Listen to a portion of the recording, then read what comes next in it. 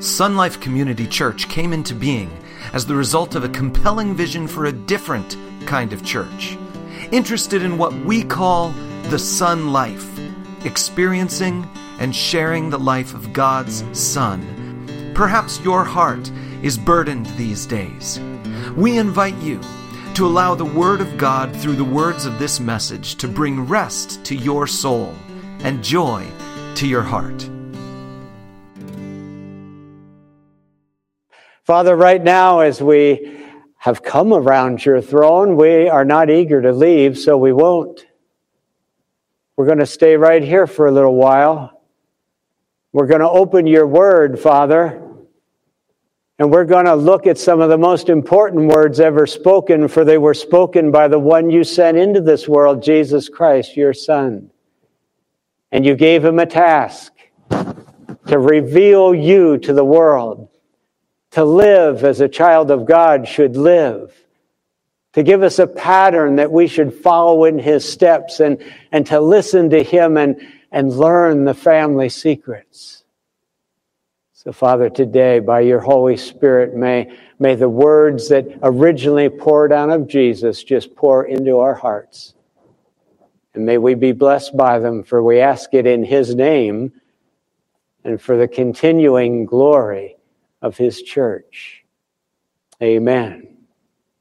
Well, this morning we continue in this series of messages we've been calling Red Letter Living. And today, in this edition of Red Letter Living, we take a look at what I'm calling today the greatest invitation ever extended to mankind. It's only found in the Gospel of Matthew. Remember, Matthew, that's the gospel I suggested we all read this week.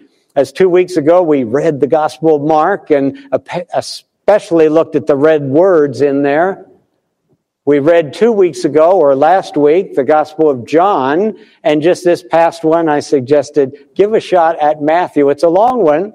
I trust you made it all the way through. I did. And today's invitation, what I'm calling the greatest invitation ever extended to mankind, is found in the Gospel of Matthew. It's the only place it's found. And it's all, of course, in red letters. So here it is, today's red letter scripture. It's Matthew chapter 11, verses 28 to 30. And because the letters are red, you know Jesus is doing the speaking. And so here we are. Jesus says, "Come unto me, all you who are weary and burdened, and I will give you rest. Take my yoke upon you and learn from me. For I am gentle and humble in heart, and you will find rest for your souls. For my yoke is easy, and my burden is light." In our COVID-obsessed and oppressed and distressed 21st century world, those words sound pretty wonderful. They also sounded pretty wonderful in Jesus' first century world. Let's take the time we have for this message this morning to just walk our way through this great passage, to thoroughly examine this greatest invitation ever extended. So consider with me, first of all, the condition of the invited. Who gets this invitation? Who was Jesus focusing upon? Well, he tells us right off the bat, it's the weary and the burdened. I tell you, if you just got it made this morning, if you were flying higher than a kite, if you have no distress, no worries, no burdens you're carrying, and you're not weary from any task, just take a powder this morning and relax. You don't have to listen to this at all because Jesus is not talking to you. But if you fall into the categories that we're talking about this morning, this is for you. And so pay attention before you doze off. Consider the condition of the invited. Who are these people that Jesus is addressing? They're the weary and the burdened of life. Weary. We could call that drained of energy. Now, you can be weary physically, drained of physical energy.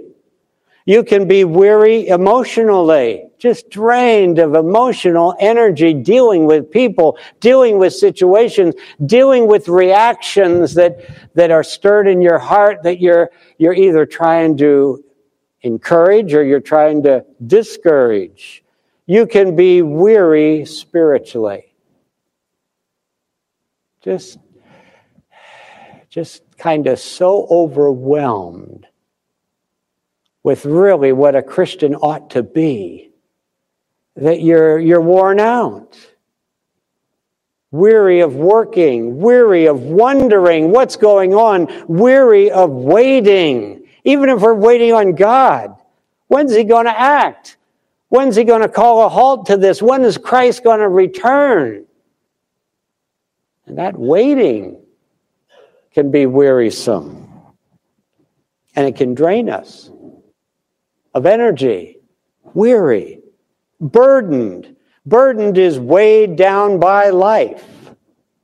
Picture yourself with a load of rocks on your back. Weighed down by life, by the concerns of life. Facing things that seem overwhelming. Any of those in your life today? Right out there in the near future. Some of us, we look way into the future. And we get weary, and we know someday we're going to have to face that, and it seems like a burden already. Some of them are right facing you. Facing things that seem overwhelming, things that seem to be beyond achieving, and yet it's on your plate to do. It's a burden. It's burdensome. And so I ask you, all of us this morning, to ask this question, to personalize it. Am I one of those people? Am I one of those people who are experiencing a degree of weariness and who feel a bit burdened with the demands upon me and the situations that surround me? Is this invitation from Jesus Christ actually coming to me? And if you answer yes to that, even if you say, I think so, it might, well then continue to listen, because Jesus has a whole lot more to say. Jesus knew. He knew the hearts and the hopes of those who had left their homes, who even that afternoon had probably skipped out of work, had left their homes. They had gathered where Jesus was because they wanted to hear what He had to say, and they felt that what He had to say that day was more important than anything else they might have to do. Jesus could sense that from them. He knew that from them. He knew the hearts and the hopes of those who were looking at Him right now. He even knew that His own disciples were some of them. He knew how the weariness and the burdensomeness of life could almost immobilize a person, can make mere drudges of them, just somehow getting through the day and then getting through the next one. Linda and I would say that our COVID experience put us there for a bit. It's not a good place to be. We joked about having COVID brain. You know, where you just have no energy, you have no motivation, you have no desire, you can't really even think except just for the next thing you got to do. I'm glad that passed. There came a day where like a switch went on, and we knew we were through this battle that we had been in. It's not a good place to be wearied, to be burdened down. And yet some people are living there. You might be. And so, to the weary and the burdened of this world, this invitation from Jesus comes. If you in any way fall into this category, this invitation from Jesus Christ is for you. It has no expiration date. It's been hanging out there for almost 2,000 years. So now consider with me a most important thing. We've talked about the condition of the invited, the weary and the burdened. How about the character of the inviter? You and I develop a certain incredulity whenever somebody's offering something. We receive and we build up a certain amount of sales resistance. You hear all the commercials. You hear everybody making a pitch. And you say, I don't know if I can trust them. You even read nutritional magazines, and this doctor says this, and this doctor says that, and they contradict one another, and it's like, who can I trust? Who can I trust? And then there are people who try to bully you into stuff. Tell you you're an idiot if you don't do it. Or you're an idiot if you did do it. What's the character of the one doing the inviting? And it's revealed in this passage. It says about Jesus, Jesus says himself, I am gentle and humble in heart. He did not come across in his day, and he does not come across to us through the Word of God as arrogant or superior. Not rough-handed or insensitive, not demanding or holier than thou, even though he was holier than any of us and superior to all of us. But he didn't come across that way.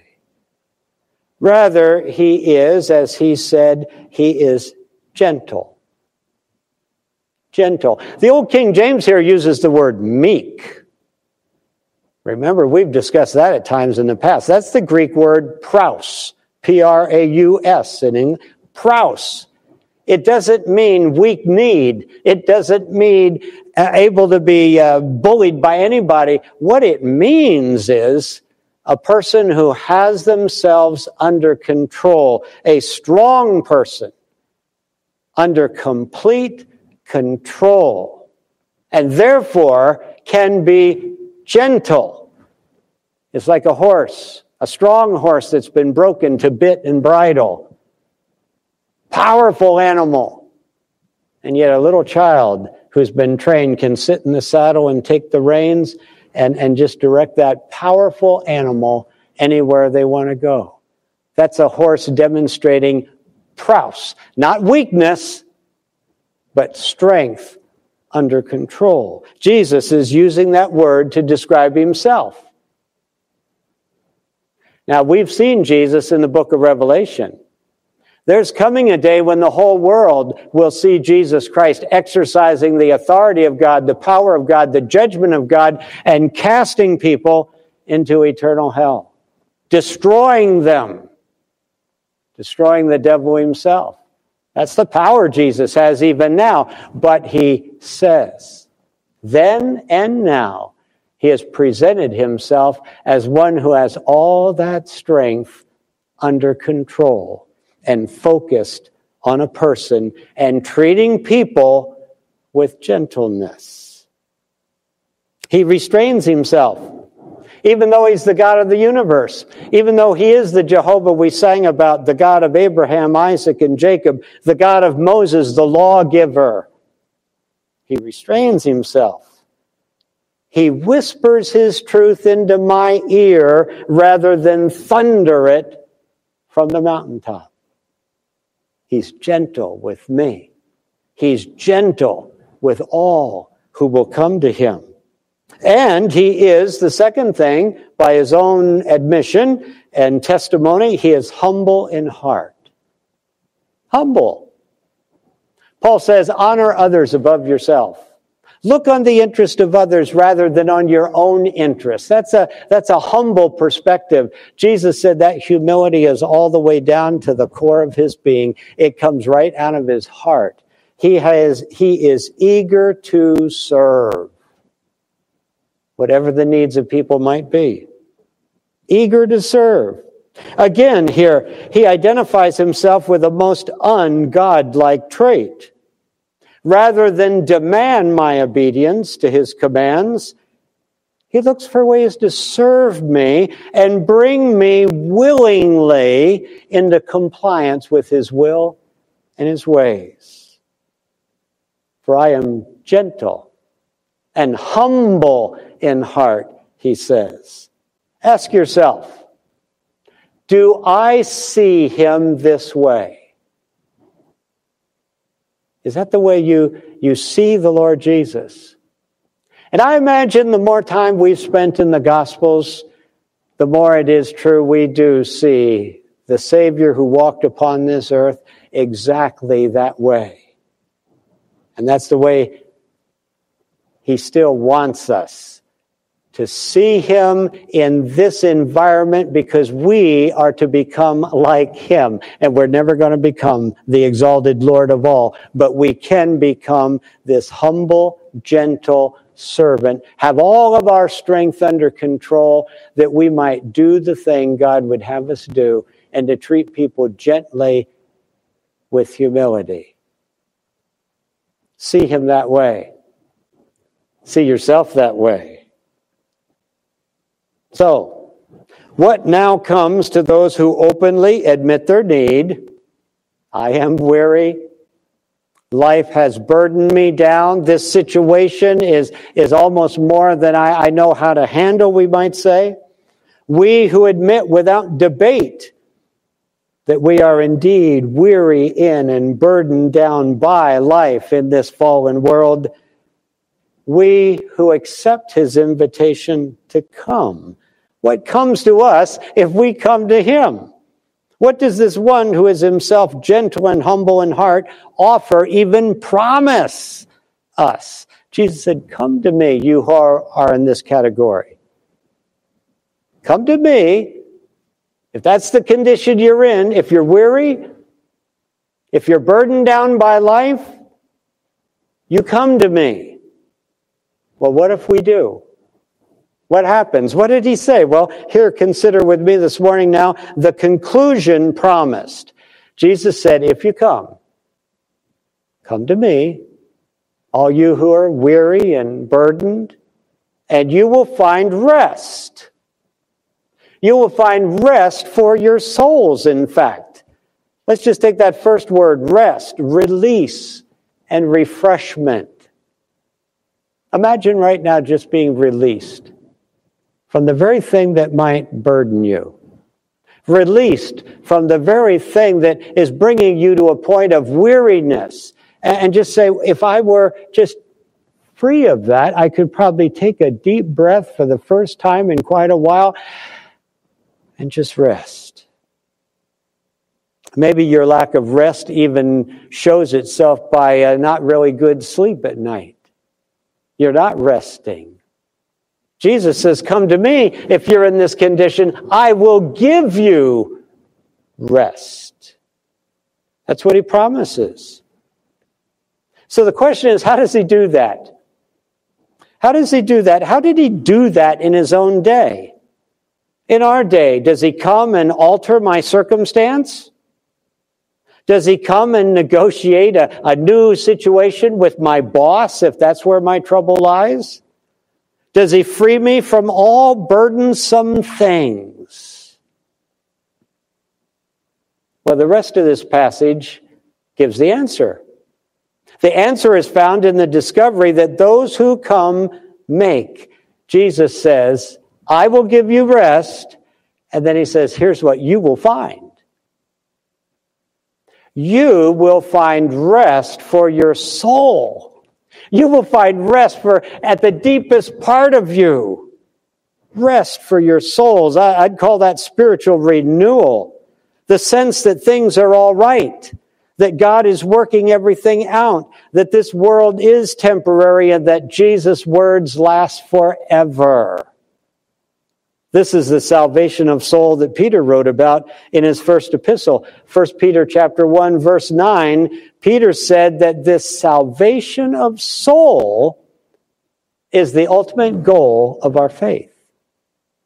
Even more than having our sins forgiven. Our sins are forgiven so we can be right with God. Heaven is granted to us so we have a destination. But while we're in this world, Peter says the goal of our faith, what God wants to see as the result of us putting our faith in Jesus Christ, is a salvation of our soul, our innermost being.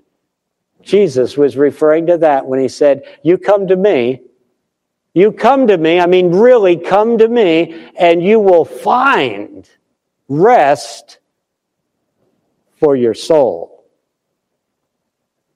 you will find the ultimate earthly experience. The experience of a completely saved soul. All our emotions and passions and personality quirks brought into a wonderful state of relaxed spiritual calmness.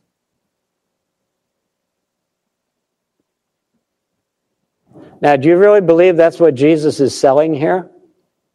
Are you ready to buy? Do you believe such a thing can be experienced in this world?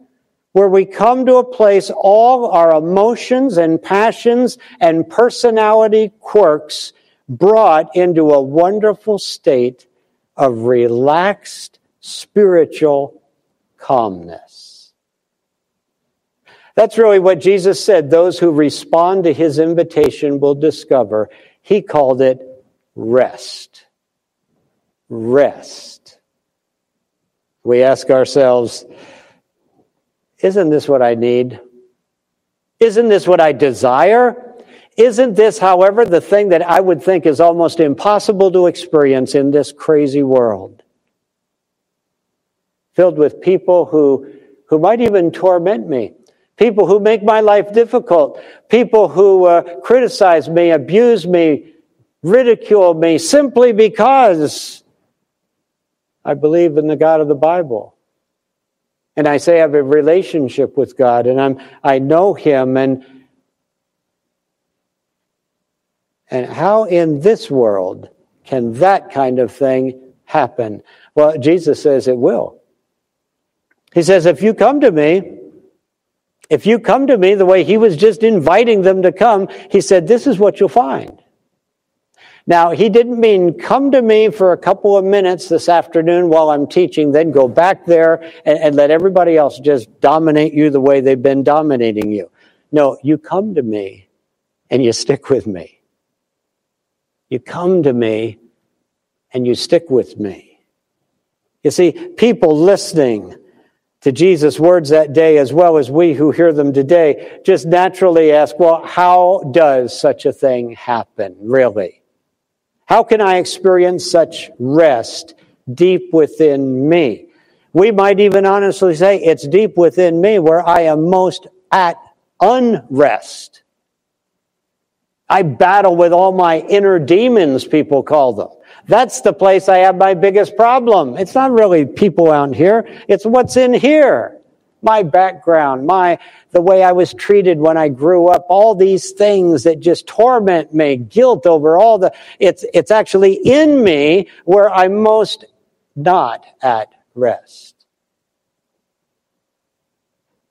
And Jesus would say, well, good, you've identified that. That really is the battleground. And here's what I'm telling you. If you come to me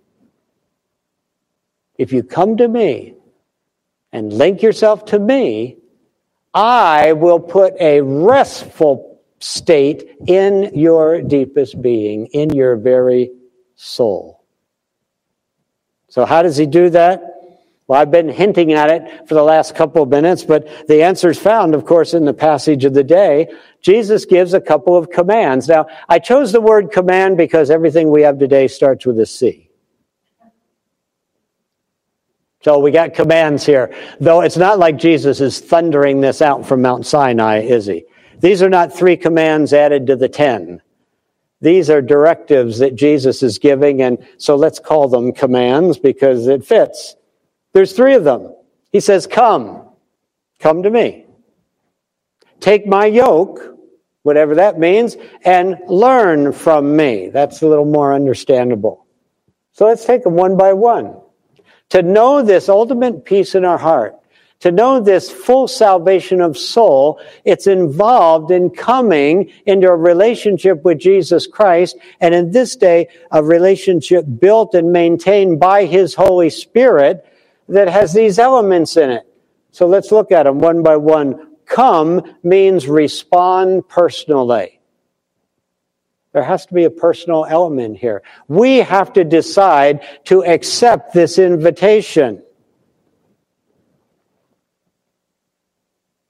It doesn't just descend from heaven upon all men.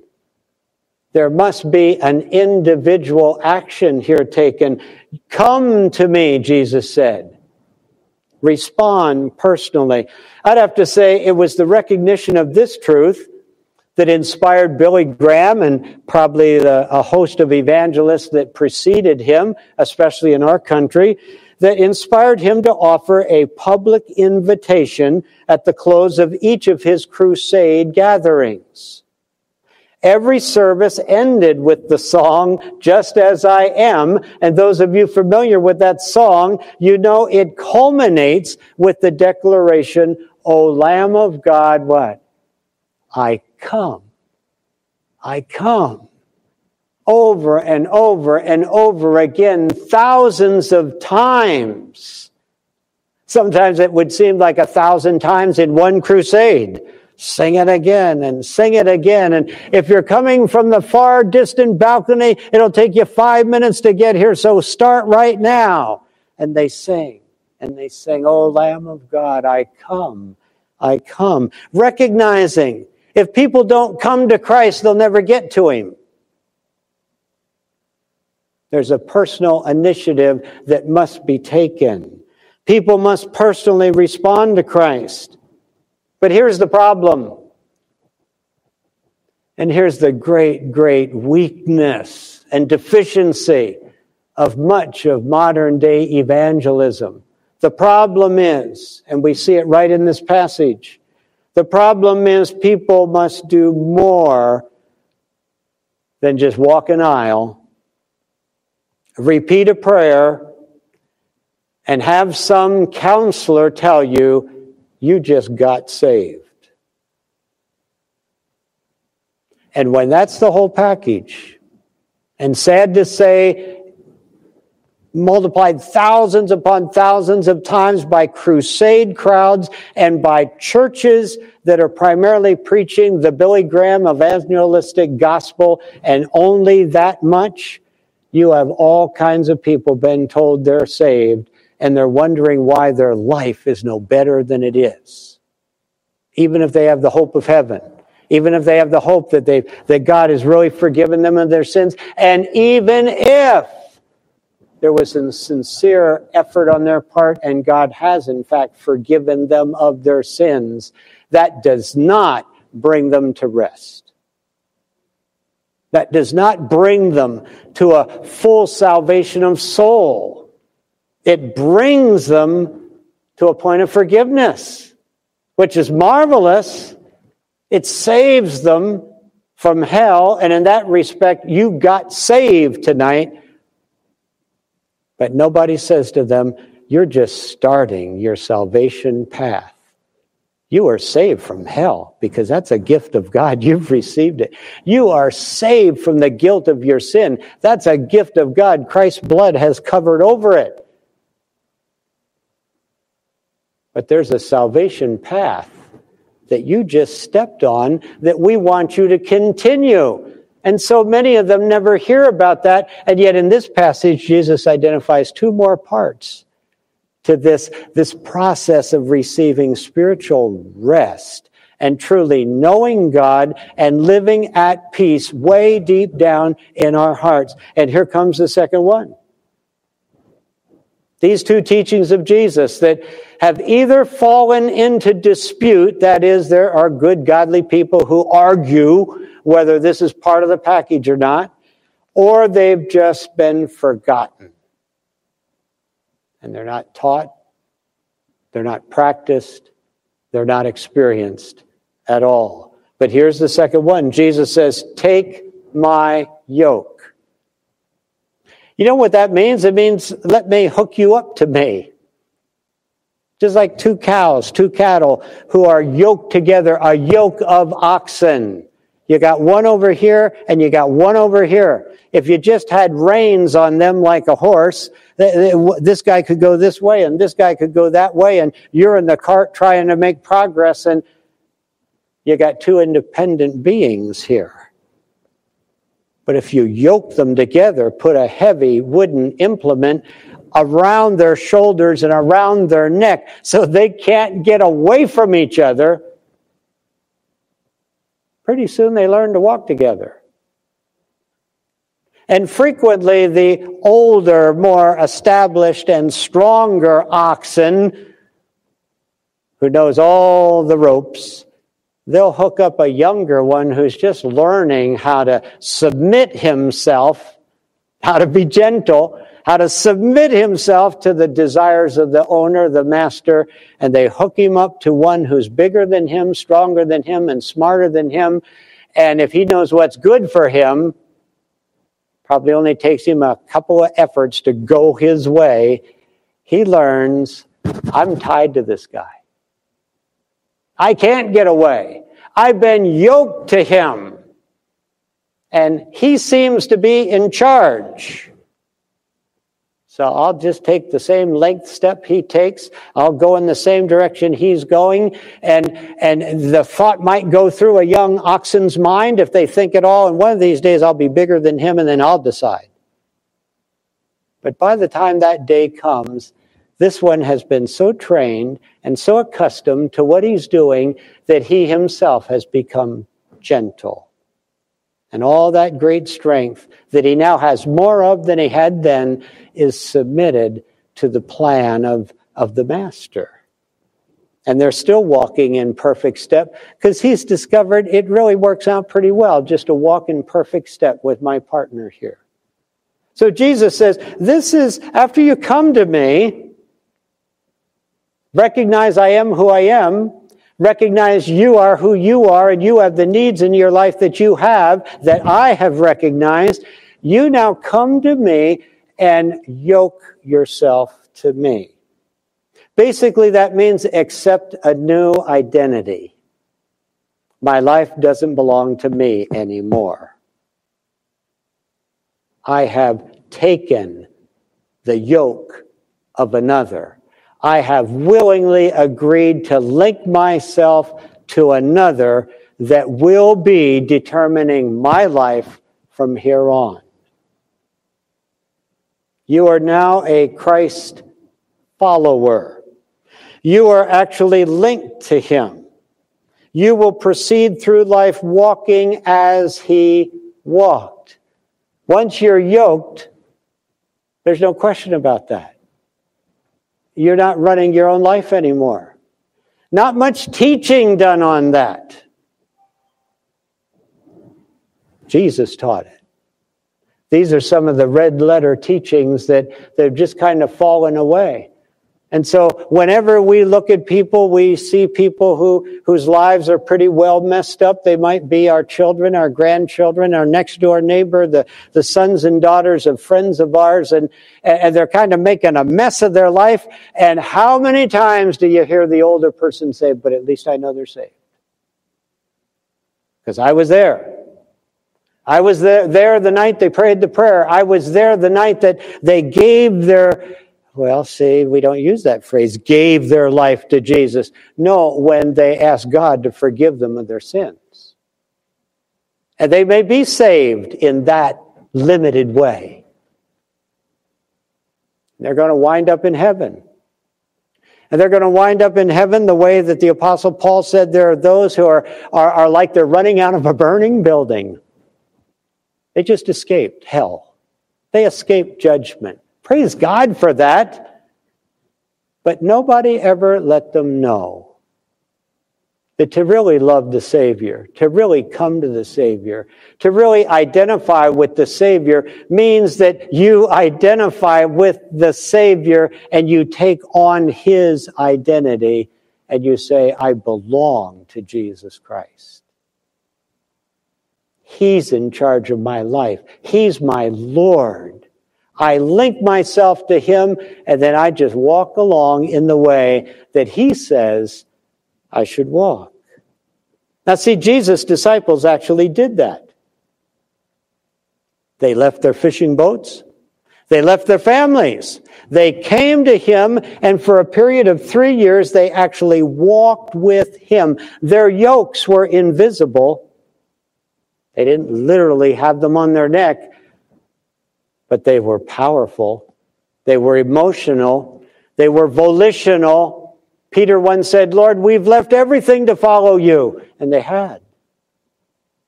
They became known as Jesus' disciples. See, they were identified by him. They'd done that. And then after Jesus returned to heaven, when he was no longer available for them to walk with, it wasn't like they just walked with each other.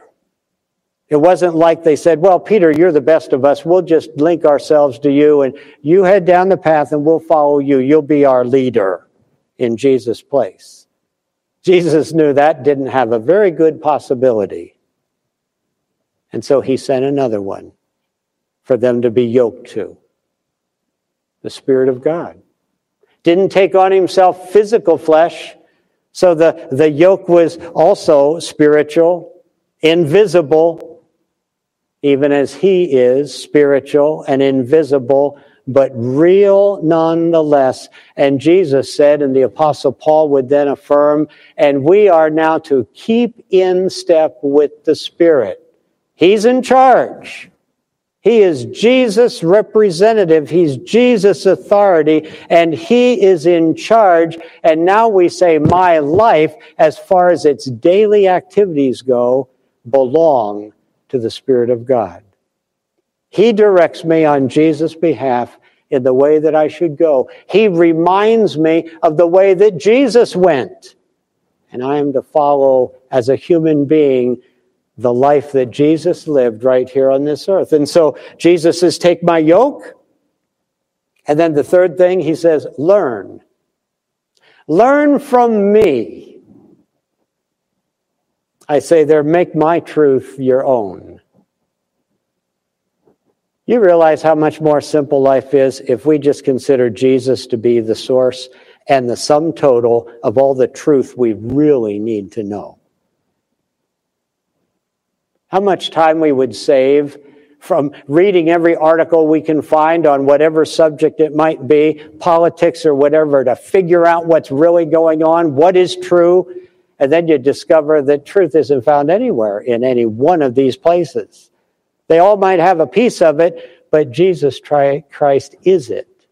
I am the way, the truth, and the life, he once said. So Jesus said, now learn from me. Let me teach you. Read my words. That's what we're doing. This red letter living is intended to get us putting into practice the very words of Jesus, he who spoke the truth of God, in our daily lives. Learn from me. The Holy Spirit reminds us of those truths. But like we've sort of jokingly said, if you have a Bible, that the New Testament, the Gospels, have the letters, the words of Jesus in red. In fact, Peggy Grant gave me an email response to what we sent out last week, and she said, it's really been interesting this week reading through Matthew. She said, I've just been skimming down and just reading the red. And of course, that's a quicker way to go through the Gospel. But she said, I'm discovering by doing that, as the words of Jesus just stack on top of each other, one after the other, that the context really doesn't matter. His words are just always true. His words speak to my heart, and the context, yes, God saved the context in the Scripture. We need to know the whole story and who went where and who did what and who Jesus would. But when you just do limit yourself to what actually came out of Jesus' mouth, it's impactful. And it's as true today as it was 2,000 years ago. And she was experiencing that and just sharing testimony of that. And I encourage you to do that yourself. This week we'll be reading the Gospel of Luke. It's the only one left. Just go through it. If you got your good old red letter edition, and just read the red letters all the way through the whole book. Let them stack on top of each other until it seems like you spent all afternoon just listening to Jesus.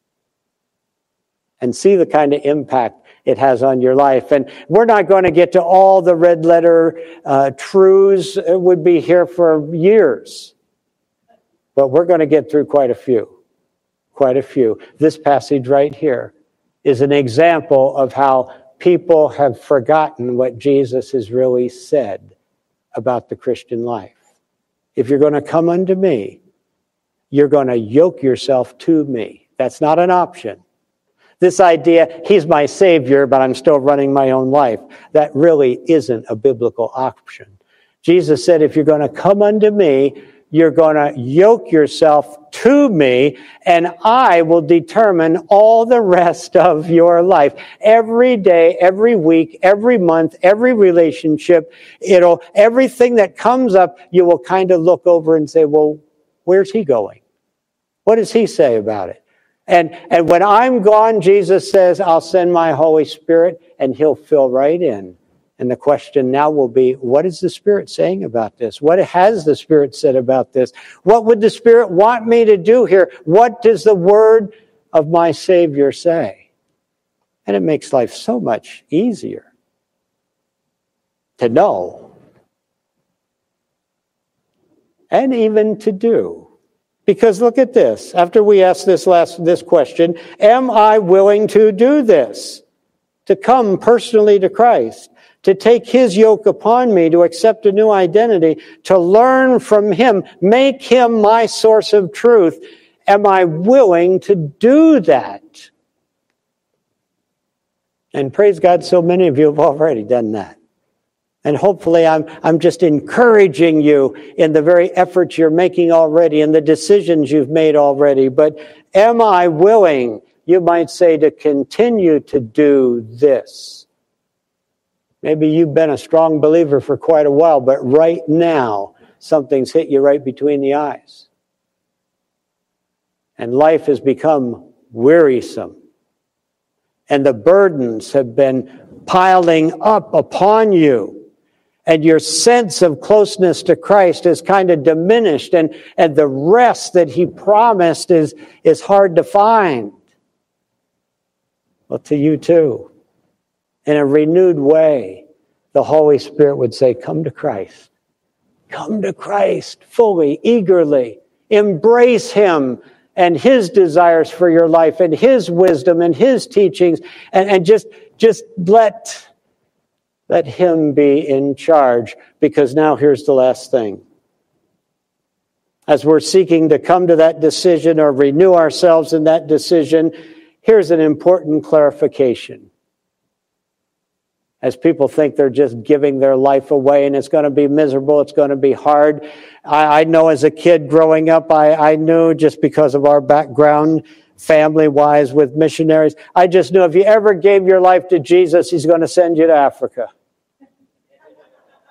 He'll call you to be a missionary in the deepest, darkest place. It'll lead to a life of misery and despair and all of that and sacrifice and maybe even eaten by a lion. And somebody would say, well, Mark gave his whole life to the cause. I grew up reading books called Jungle Doctor, a missionary in Africa. They were adventure books. They were exciting, but it was still that feeling that you really can't trust Christ to treat you well. If you give your life to God, it's almost like I have so few that give their life to me, and I have so many hard places that, of course, I'm going to send you to the hardest place on earth. And yet when I would hear my own aunts and uncles as missionaries share about what they were doing, they never really shared about what they were doing in that way. They shared as though they had been given the greatest privilege in the world to serve Christ, to be the first ones, to maybe mention the word Jesus in a land, to a tribe, to some people who've never heard of him. And they had souls that glowed. So that's what we might imagine, though. But here's what Jesus says. He says, my yoke is easy. Really, I put down here, it's a no-brainer. Yoke yourself. It's like joining a basketball team with Shaquille O'Neal on it. Do you think the pressure is going to be on you to make the key shot? Think the pressure is going to be on you to make the key rebound? You think the pressure is going to be on you to guard the big guy on the other? No, we got Shaquille. I love that commercial that's on TV with Charles Barkley. He's just playing with a bunch of kids on the playground, and they're picking teams. And all these little kids come up to his waist. And then here's Charles Barkley, and the little girl who picks first says, "I take Charles." And he jumps up excited and says, "I still got it." Come on, you're 6'8".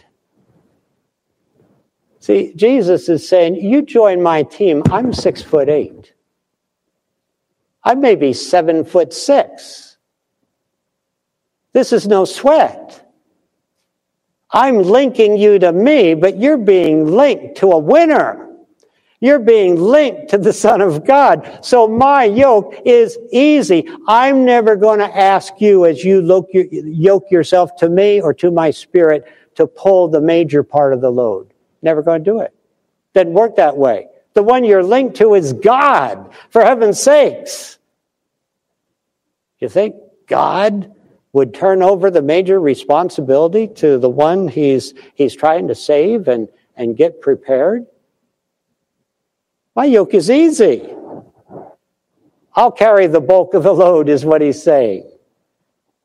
My burden is light. So in a sense, if we're following the English through here, you'd have to say it's not a burden at all, right? A burden by definition is not light. But he's saying the things we put on your back to bear will not break you, will not weigh you down. In fact, if you stay yoked to me, you won't even feel any pressure because it's a light burden. It's not really a burden at all. My yoke is easy. My burden is light. People who gripe and complain about how hard the Christian life is, they're not living the Christian life. They don't have this kind of relationship with Jesus Christ through his Holy Spirit. They're living something else.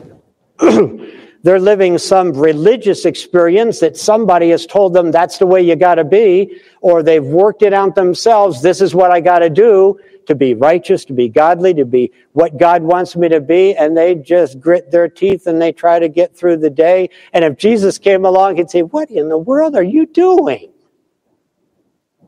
It's like having a master chef come into your kitchen and watch you try to put something together, and it'd say, "What are you doing? Let me prepare that meal." And you'd say, "Whew, no burden anymore. My yoke is easy, my burden is light." So the question to ask now, knowing that now, what could possibly keep me from this? And the answer is only the devil. Only the world system with its anti-Christ, anti-godly values.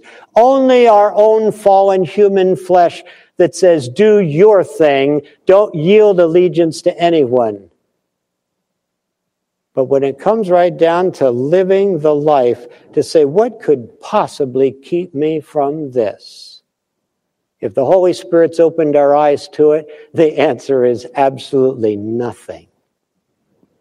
Christ has touched every base, covered everything. The Holy Spirit is incredibly capable of turning me into the very child of God that someday the Father will smile upon and say, both to the Spirit and to me, well done. Well done. So let's let him do it. Let's come to Christ. Let's come to the very Spirit that Christ has sent, and let's give ourselves to him ever more fully and completely.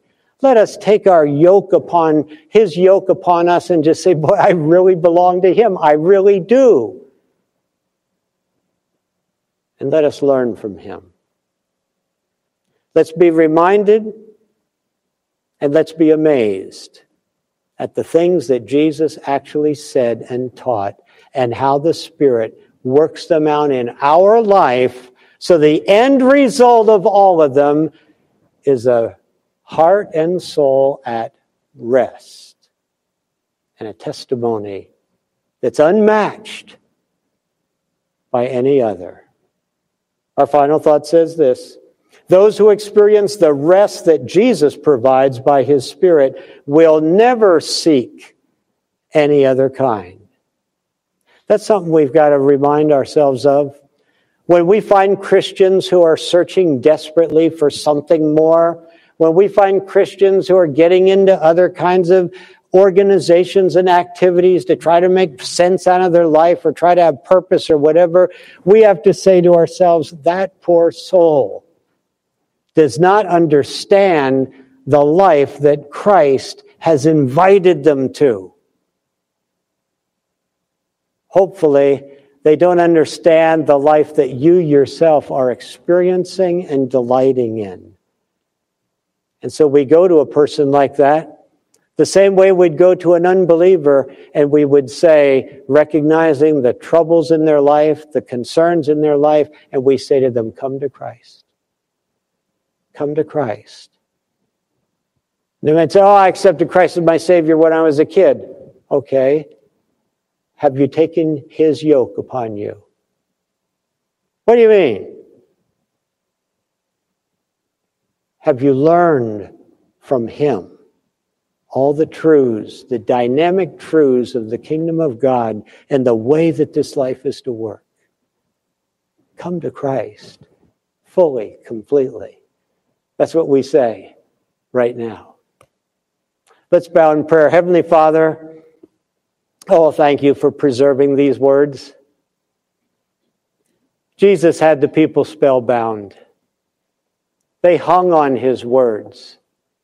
They were transformed by his words. His disciples were shaped by his words. And then the Holy Spirit, when he came, just made those words a very part of their being. And they truly became Christ's people. Father, may we be Christ's people, recognizably so. And may we, in our own inner testimony, say, my heart is enjoying rest, peace, confidence, security, for I'm trusting in Jesus entirely. And I'm yielded to the Spirit of God who is making all these things real. This we ask, Father, that we might come to Christ, might take his yoke upon us, might learn from him, the very Son of God. For we ask this in his name. Amen. We hope this message has inspired you to live the Son life together with us. If you are near Apple Valley, California this weekend, we invite you to join us in person Sunday morning or through our live broadcast. All the details are on our website at sunlifecommunitychurch.com.